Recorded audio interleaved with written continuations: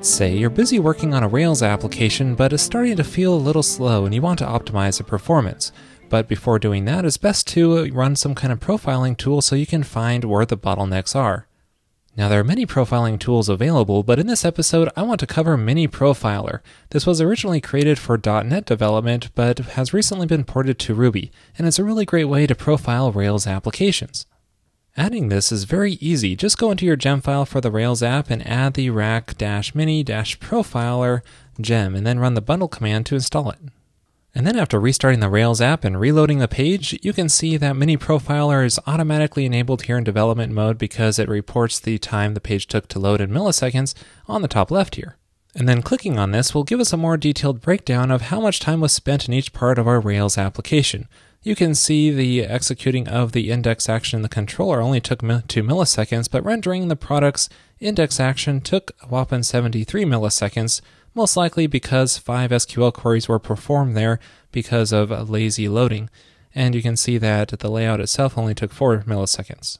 Now I can actually click on this 5SQL link and it will tell us exactly what SQL queries were performed and the stack trace for each one of them. So this is really handy so we can see that an actual full select query is being performed here, fetching all the contents for the tasks for a given project. However, if I check out the actual page again, you can see that we're only displaying the number of tasks for a project, so there's a lot of extra data that we're fetching from the database.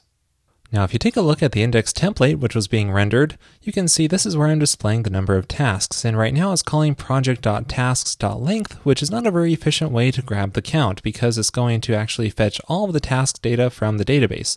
Instead, I can just call tasks.size, which will be much more efficient in just doing a count query on the database. So now going back to my application, when I reload the page, the number is much smaller because this time it's not actually fetching all the data from the database. You can see if I check out the SQL queries, it's just performing a count on the tasks instead of fetching all the tasks data. Now notice I'm still performing 5 SQL queries here, and this number will only go up as we add more products. So is there a way to get this down to just one query? There certainly is, but it requires that we dive into some SQL. So I'm going to do this inside of the project's controller index action, which is just fetching products sorted by the creation date, but you would probably want to move this query into the model because it is fairly complex. First of all, we need to fetch more than just the project's columns.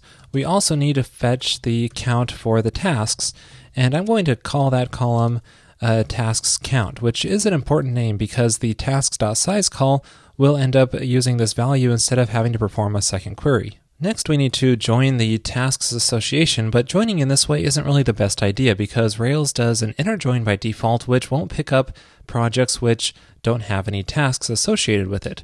So instead, I'm going to provide some SQL query here to do a left outer join, and that way I can join the tasks on the project ID column, which matches the projects.id column.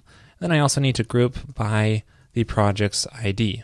Alright, so this query isn't the prettiest thing, but let's see how it performs.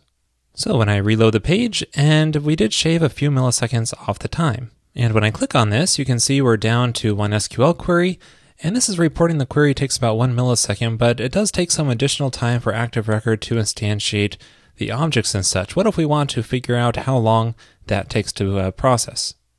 Now, Mini Profiler gives us a method for measuring specific code, such as fetching these project records. To do so, we can call rack Mini Profiler and then call step on this and then provide a description such as fetch projects. And then we can pass a block into here, and the time it takes to process this block will show up in the report. So we can force the loading of the projects here because right now they're lazy loaded, so they actually load in the view, but we can say projects.all to force the actual loading of those projects. So now if I reload the page and then check out the details of this, you can see that fetch projects shows up here and tells us how long it took to execute that block. So this is really handy if you ever find yourself needing to measure something specific. Probably the next step in optimizing this query would be to add a counter cache column, but I won't be going into detail on that here. You can check out episode 23 on how to do that.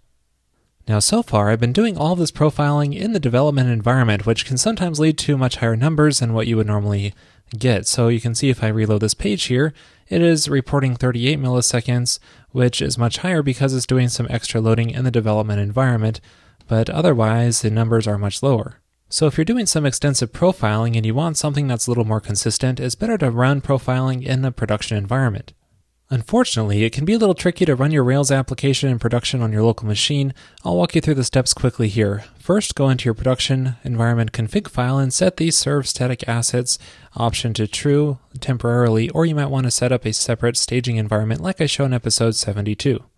Next, run rake assets precompile to generate the assets.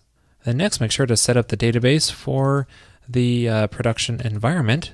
And then finally, you can start up the server under the production environment.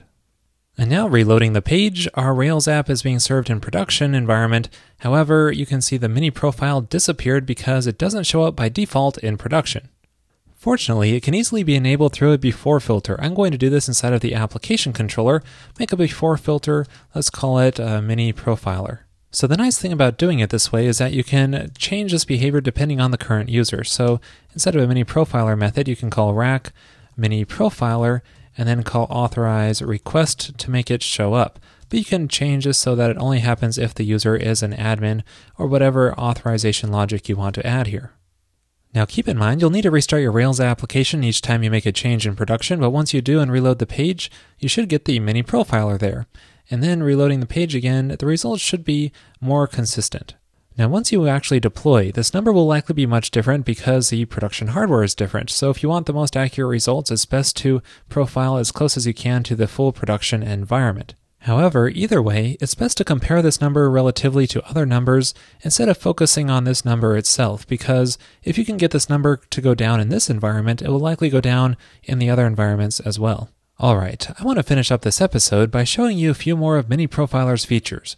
One cool thing is how it handles redirects. So let me show you here. If I edit a product, then click Update, it's going to give me two profile times. One is for the update action, and the other is for the show action. So if there is a redirect, that's nice to know that you'll get two profile results.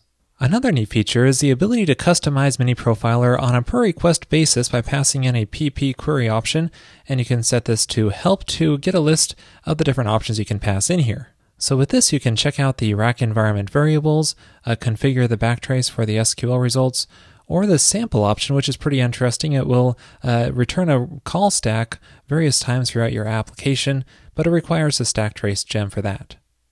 Now for some further documentation on Mini Profiler, I recommend you check out this blog post by Sam Saffron, who maintains the gem. There he goes into detail on profiling an active record query, and he shows some other cool features such as specifying a method that you want to profile in an initializer file. So you could just add this line in there and provide whatever method you want to be profiled as well. Also, check out the README, which I'll link to in the show notes. There you'll find further documentation on things such as the storage engine, which defaults to a file store in a Rails application, but you might want to change this to a Redis store, especially if you have multiple servers running your Rails app. And there are other options you can pass in, such as changing the position of the profiler or which corner it shows up in, and more. All in all, Mini Profiler is a great way to find the bottlenecks in your Rails application, and it's definitely worth giving it a try. In this week's Pro episode, I show various ways to improve performance on the client side. Optimizing Rails will only take us so far, and there are many other factors which can play a part in making a site feel slow. There I cover various tools to determine what needs to be optimized, and even take a look at profiling JavaScript. To watch that episode and gain access to all previous Pro and revised episodes, visit railscast.com/pro, and you can sign up there for just $9 per month.